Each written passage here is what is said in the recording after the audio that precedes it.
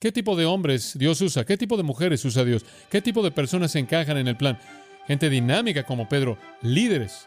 Gente humilde como Andrés, callada, tras bambalinas, y Jacobo, que realmente no necesitan a otras personas, simplemente lo hacen con celo y pasión.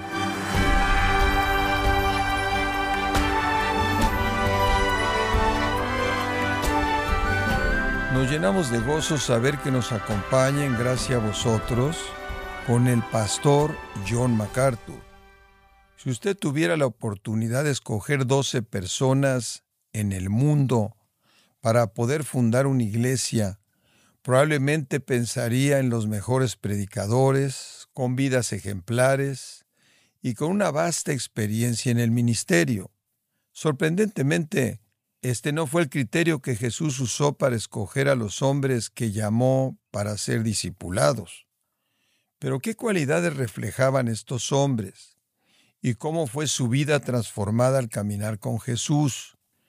Hoy el pastor John MacArthur, en la voz del pastor Luis Contreras, nos enseñará cuál útil podemos ser a las manos de Cristo cuando nos disponemos a servirle, como lo veremos en la serie, Los hombres del Maestro, en gracia a vosotros. Abra su Biblia, si es tan amable, y acompáñeme a Mateo capítulo 10. Nos hemos estado concentrando entonces, conforme comenzamos a ver el capítulo 10, en la preparación de los 12, los métodos, las técnicas, los principios del Señor, conforme Él llama, prepara, desarrolla, envía a sus apóstoles. Esto en el capítulo 10 realmente es su primer envío. Su envío final y oficial viene después de la resurrección y la ascensión. Este es un envío preliminar, lo cual, en esencia, es un periodo de práctica, de preparación para ellos. Salen, pero no muy lejos, y no solos, sino más bien de dos en dos. Salen un poco, por un poco de tiempo, y regresan a Él, y aprenden en el proceso de la experiencia de campo para ser enviados más tarde de manera individual después de que Él ya se fue. Y hacen las preguntas correctas cuando ellos regresen, y su preparación se vuelve más intensa en los meses que siguen a esta preparación de campo. Ahora, conforme vemos el envío que ocurre en el capítulo 10, y conforme vemos si podemos desarrollar los principios de discipulado que nuestro Señor nos da, en primer lugar se nos presentan los individuos involucrados. Su líder fue Pedro. Esa es la razón por la que dice en el versículo 2, primero, Simón, llamado Pedro. Él no es el primero llamado fue Juan, y asociado con él Andrés en ese encuentro inicial en Juan 1. Pedro no fue el primero llamado, él es primero en este sentido. Es la misma palabra usada en esta afirmación hecha por Pablo. Yo soy el primero de los pecadores. Significa el primordial, el más importante. Pedro era el líder, él era el hombre que estaba al frente. Y entonces la última vez estudiamos a Pedro y su capacidad de liderazgo y cómo el Señor refinó y desarrolló a Pedro hasta que llegara a ser un líder que fue útil. Y nos hicimos esta pregunta, y quiero que siga haciéndola conforme vemos estos tres nombres. ¿Qué tipo de personas puede usar Dios? Eso es lo que importa.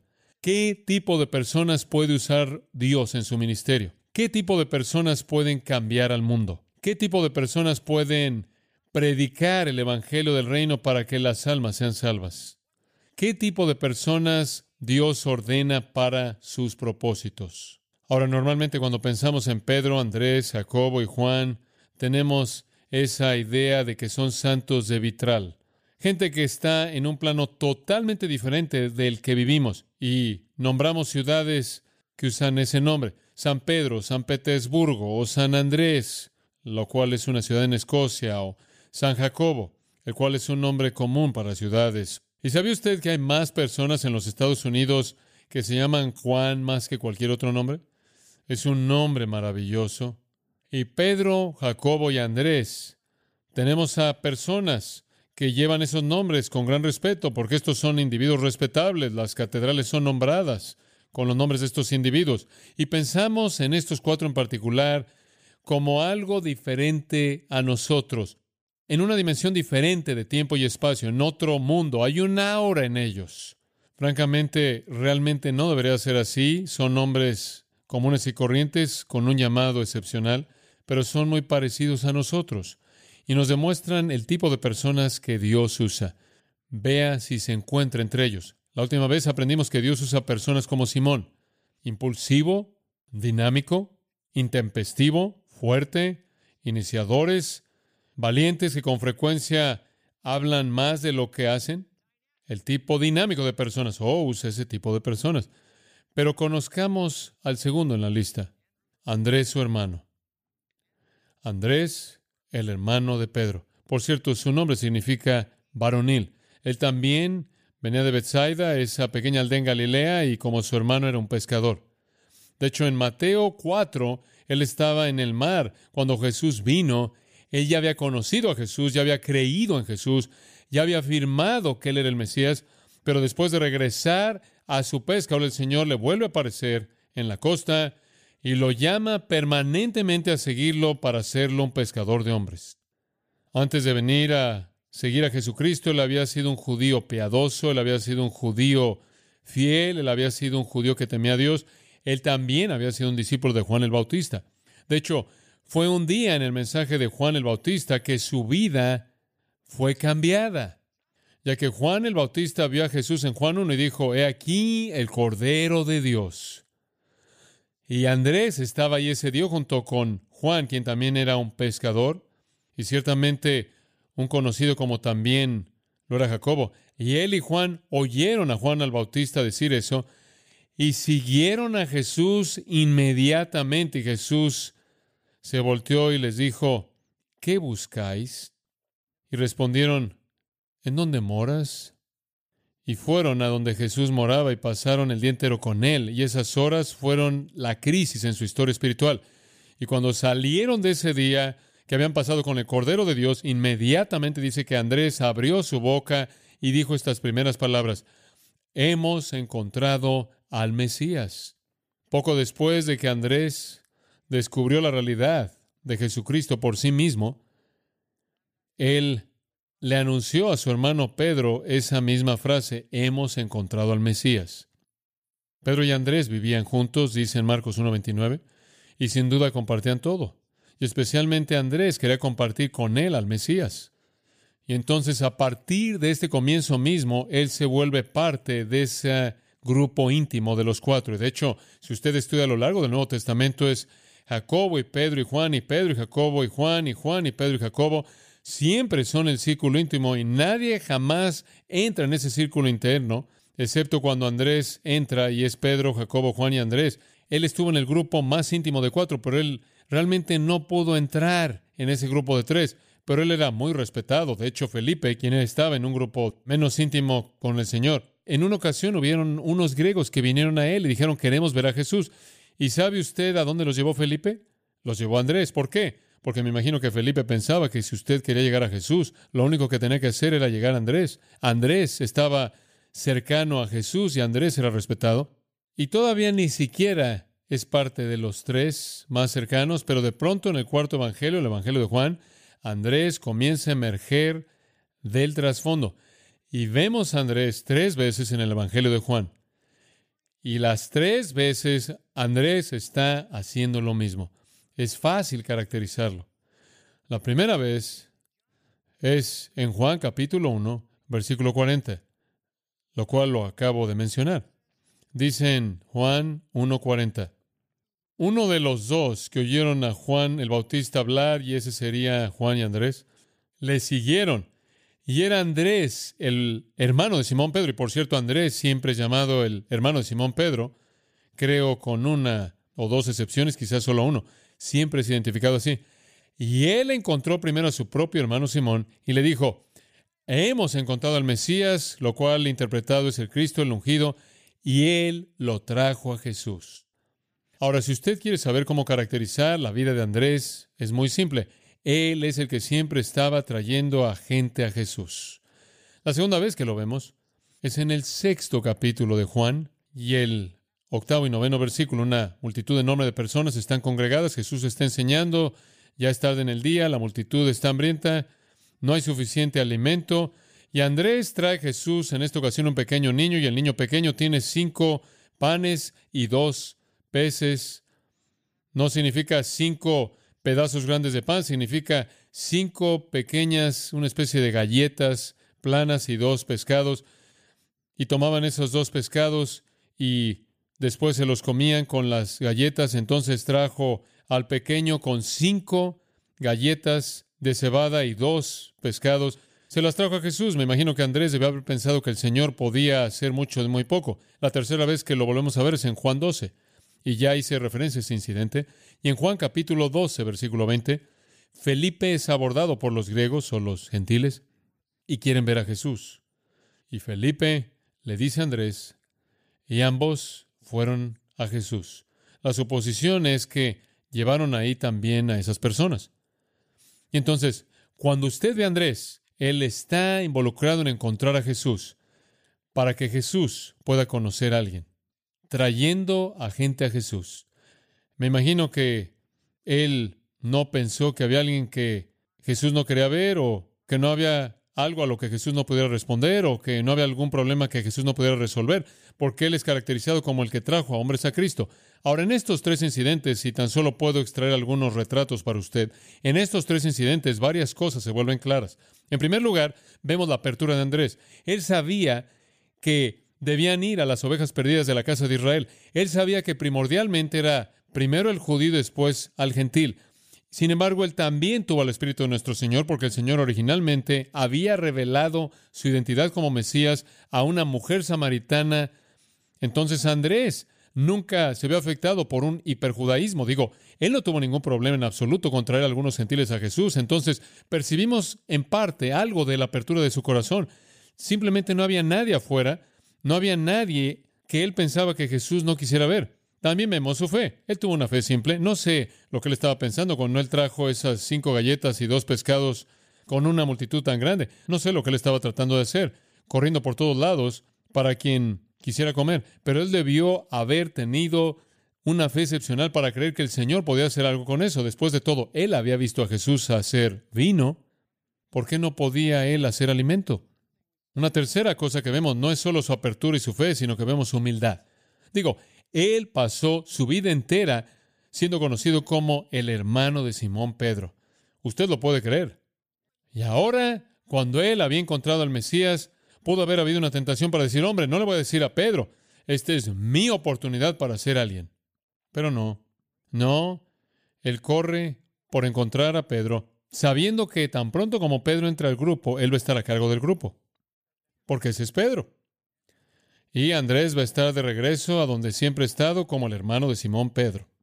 Pero él pensaba más en el trabajo que debía hacerse que quién estaba a cargo. Él pensó más en la causa de la virtud eterna del reino de lo que él pensó en sus problemas personales y superficiales, insignificantes. Lo que es triste es que hay algunas personas que no quieren tocar en el grupo a menos de que puedan tocar el tambor grande. Jacobo y Juan tuvieron ese problema, ¿no es cierto? Pero no Andrés. No encuentro a Andrés peleando por aquellos que van a recibir la gloria en el reino. Como puede ver, Andrés es el retrato de todos aquellos que trabajan en silencio en lugares humildes, no buscando agradar al ojo como los que quieren agradar a los hombres, sino como siervos de Cristo, haciendo la voluntad de Dios desde el corazón. Andrés no es el pilar como Pedro, Jacobo y Juan. Él es una piedra más humilde. Él pudo haber esperado con expectativa el sentimiento de la poeta Cristina Rossetti, quien escribió, dame el lugar más bajo. No que me atrevo a pedir ese lugar más bajo, sino que tú has muerto para que yo pueda vivir y compartir tu gloria a tu lado. Dame el lugar más bajo. Si vivir en el lugar más bajo es demasiado elevado, entonces haz uno más bajo en donde yo me pueda sentar y ver a mi Dios y amarlo así. Ese es Andrés. Después de todo, él fue uno de los 2 originales llamados. Sin embargo, él no estuvo en los 3 más íntimos, pero no pareció molestarle. Siempre fue el hermano de Pedro. Él fue una de esas personas raras que está dispuesto a tomar el segundo lugar. Una de esas personas raras que quiere apoyar. Una de esas personas raras que no le importa estar escondido, siempre y cuando el trabajo se haga. Él es el tipo de hombre de quien dependen todos los líderes. Él es el tipo de persona que todo el mundo conoce, que es la columna vertebral de todo ministerio. La causa de Cristo depende, amados, de almas que se olvidan de sí mismas, que están satisfechas con ocupar una pequeña esfera y un lugar oscuro, libre de buscar la ambición personal. Sin embargo, él se va a sentar en el trono juzgando a las tribus de Israel. Daniel MacLean, un escocés, quien tiene un afecto especial hacia Andrés, quien se ha convertido en el santo principal de Escocia, escribe acerca de su amado apóstol estas palabras: congregando los rastros de virtud encontrados en las Escrituras que vemos de Andrés, no encontramos ni al escritor de una epístola, ni al fundador de una iglesia, ni una persona primordial, un líder primordial en la época apostólica, sino simplemente un discípulo íntimo de Jesucristo, siempre ansioso porque otros conocieran la fuente de gozo espiritual y compartieran la bendición que él valoraba tanto. Un hombre con dotes muy moderados, que rara vez redimió su promesa inicial, con una mente simple y con empatía, sin poder dramático ni un espíritu heroico.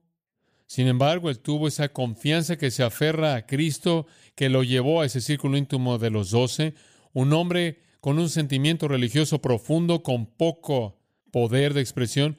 Él era más magnético de lo que él era eléctrico, mejor preparado para las caminatas calladas de la vida que los desfiles majestuosos. Sí, Andrés es el apóstol de la vida privada. Dios usa gente así, y solo Dios puede calcular su valor, porque algunas veces se necesita un Andrés para alcanzar un Pedro. Hay un predicador metodista de hace mucho tiempo atrás, y encontré su biografía, un libro muy oscuro, y nadie jamás ha oído de él. Su nombre era Tomás Mitchell. Usted nunca ha oído de él, yo nunca había oído de él, pero él era un Andrés, y él murió. Y la conferencia de ministros que ministraron con él escribió su dedicatoria. Y esto es lo que dijeron: Tomás Mitchell, un soldado mayor de Jesucristo, un hombre de capacidades no fuertes como predicador, quien disfrutó únicamente de una preparación defectuosa. ¿Qué tal eso como un reconocimiento final? Capacidades débiles y una preparación limitada o defectuosa. Sin embargo, un amigo escribió esto: su obra amorosa y apasionada hizo que llevara a muchas personas a Cristo.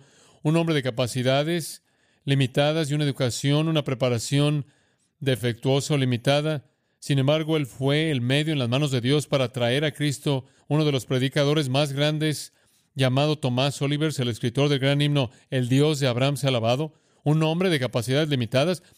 Ese es el registro oficial. Sin embargo, una de las almas más fuertes y más fieles que jamás vivió. Fue él quien fue a la pequeña aldea de Wrangle en Lincolnshire y se levantaba a las 5 de la mañana por la mañana para predicar el evangelio en público. Y era tan encendida su predicación que él fue arrestado. Y en medio de su arresto, una multitud lo atacó. Él fue llevado al lugar público y la autoridad de la aldea fue consultada para saber qué hacer con él. Dijeron: no lo suelten. Entonces decidieron meterlo a un charco. Lo llevaron a un charco que estaba lleno de suciedad y lo aventaron ahí. Él trató de salirse y 7 veces lo arrojaron de regreso ahí. Después, él fue llevado de regreso al lugar público. Mientras tanto, había sido pintado de la cabeza a los pies con pintura blanca. Después, sin saber qué hacer con él, decidieron ahogarlo. Lo arrastraron y lo metieron en un pequeño lago que estaba fuera de la aldea, el cual por lo menos tenía unos 3 metros de profundidad, y lo llevaron en sus brazos y lo aventaron al agua. Se hundió al fondo, y cuando él salió a la superficie, un hombre en la multitud, con un palo largo y un garfio al final, jugó con él como si fuera un pez. Lo sacaron más muerto que vivo, y él fue llevado a una pequeña casa en la aldea en donde él fue cuidado por una mujer piadosa. Pero cuando la multitud descubrió que se estaba recuperando, lo buscaron y fueron a la casa junto a su cama y dijeron que lo iban a desmembrar hasta que él prometiera nunca volver a predicar, a lo cual él dijo: no puedo prometer algo así. Y de alguna u otra manera él se salió del lugar y él escribió su registro de todo el incidente. Él escribió: a lo largo de todo esto, Dios me mantuvo en paz perfecta y pude orar por mis enemigos. No se oye como un hombre de capacidades limitadas para mí. Nadie sabe de él. Nadie jamás oyó de él. Él ministró en la oscuridad. Él fue un hombre fiel. Dios necesita a Tomás Mitchells. Dios necesita hombres como Andrés. Personas quienes traen a otros a Jesús en la oscuridad, en silencio. Hay un tercer nombre en el primer grupo: Jacobo, el hijo de Zebedeo.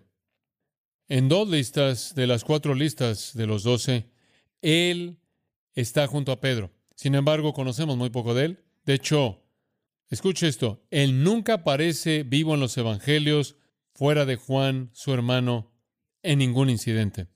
Son inseparables en los evangelios. Ahora, yo creo que es importante señalar que él siempre es mencionado antes de Juan, y probablemente no solo indica que él era el mayor, sino que él era el líder de este dúo más bien dinámico. Él es la fortaleza, él es el celo, él es la pasión. Ahora, estos hermanos, Jacobo y Juan, también fueron pescadores, y su padre fue Zebedeo, y Zebedeo era un hombre que tenía bastantes recursos porque él empleó a siervos contratados en su negocio. Entonces, ellos tenían un negocio de pesca bastante bueno ahí en la costa norte del mar de Galilea. Y Jacobo encaja en este primer grupo porque él estuvo en el primer grupo de llamados. Juan y Andrés fueron los primeros dos, y ciertamente Jacobo también habría estado tan cercano a Juan que él llegó hasta ese nivel de intimidad. Ahora, conforme usted ve la Biblia en términos de incidentes, Jacobo aparece más como una silueta que una fotografía. Y entonces usted, en cierta manera, tiene que buscar la imagen sin la totalidad de lo que pudo haber sucedido. Pero creo que la mejor manera de ver a Jacobo es considerar cómo lo nombró a él y a su hermano Juan. En Marcos 3:17, Jesús les dio un nombre. Él los llamó Boanerges, lo cual significa hijos del trueno. Hijos del trueno. Si Jacobo es el líder, y eso es indicado por el hecho de que él aparece primero, entonces él fue un hijo del trueno. Ahora, él debió haber sido un hombre apasionado, celoso, ambicioso, con mucha iniciativa.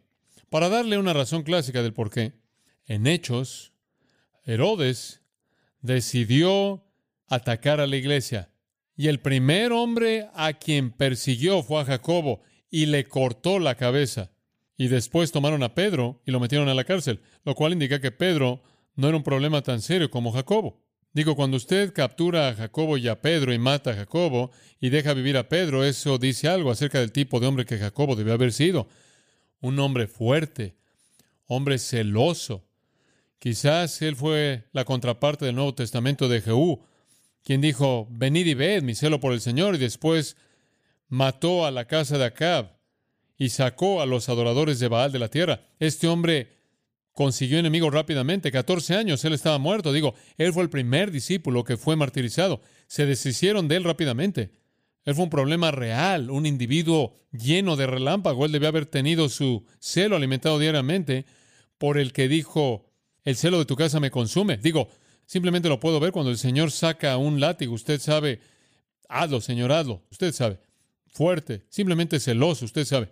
El celo es una gran virtud. Usted ama a alguien quien es agresivo y quien quiere que se hagan las cosas, pero con frecuencia junto con el celo viene una falta de sabiduría. Y algunas veces usted está ahí disparando y ni siquiera ha pensado en lo que está haciendo. Dice usted, ¿acaso Dios puede usar a alguien así? Bueno, sí. Así fue, de hecho. Varios incidentes sobresalen y le voy a mostrar en donde Jacobo es mencionado y cómo él actúa. Lucas 9, versículo 51. Sucedió cuando el tiempo había llegado que Jesús fuera recibido arriba. Es tiempo para moverse hacia la semana de la pasión. Él puso su rostro para ir a Jerusalén y envió a mensajeros antes de él. Los mensajeros están saliendo y van a Samaria para preparar el camino, y entraron a una aldea de Samaria para preparar todo para él. Querían que los samaritanos oyeran el mensaje. Cristo iba a venir, el Mesías iba a venir, y no lo recibieron porque su rostro era como si fuera a ir a Jerusalén. Escuche, los samaritanos simplemente odiaban a los judíos y a Jerusalén. Ellos tenían su propio lugar de adoración, el monte Gerizim. Probablemente expulsaron a estos mensajeros con maldiciones y piedras. Probablemente les arrojaron piedras, y entonces los mensajeros regresaron y dijeron, no te van a recibir en tal y tal aldea. Y después en el versículo 54 conocemos a los hijos del trueno. Y cuando sus discípulos Jacobo y Juan vieron eso, dijeron, Señor, ¿quieres que mandemos fuego para que descienda del cielo y los consuma? Así como Elías lo hizo. Señor, simplemente consumámoslos. Gran corazón misionero. Simplemente reúne a todos los incrédulos y consúmelos, Señor, así como Elías lo hizo. Como puede ver, usted puede identificar quiénes fueron los héroes de Jacobo. Y entonces Jesús se volteó y los reprendió y les dijo, ¿no sabéis qué espíritu tenéis? Este no es el espíritu para ahora. El espíritu de Elías no se aplica ahora. Este no es un tiempo para el juicio en contra de una nación impía hereje. Este es un tiempo para la proclamación de un nuevo pacto. Están fuera de frecuencia. Su naturaleza básica está manifestándose. Quémalos. Esa no es la idea. Porque el Hijo del Hombre no ha venido para destruir las vidas de los hombres, sino para salvarlas. Entonces simplemente se van a otra aldea. Jesús los reprendió fuertemente. Mostraron odio, intolerancia. Jacobo tenía tanto celo y tan poca sensibilidad. ¿Qué tipo de evangelista habría sido él? Sin embargo, tengo que admitir que hay un toque de nobleza en eso. Me da gusto que se enojó cuando el Señor fue deshonrado. No me gustaría haberlo visto sin que hubiera reaccionado en absoluto. Él fue celoso, él era explosivo, él era apasionado. Él no, nada más se sentó y vio que pasaran las cosas.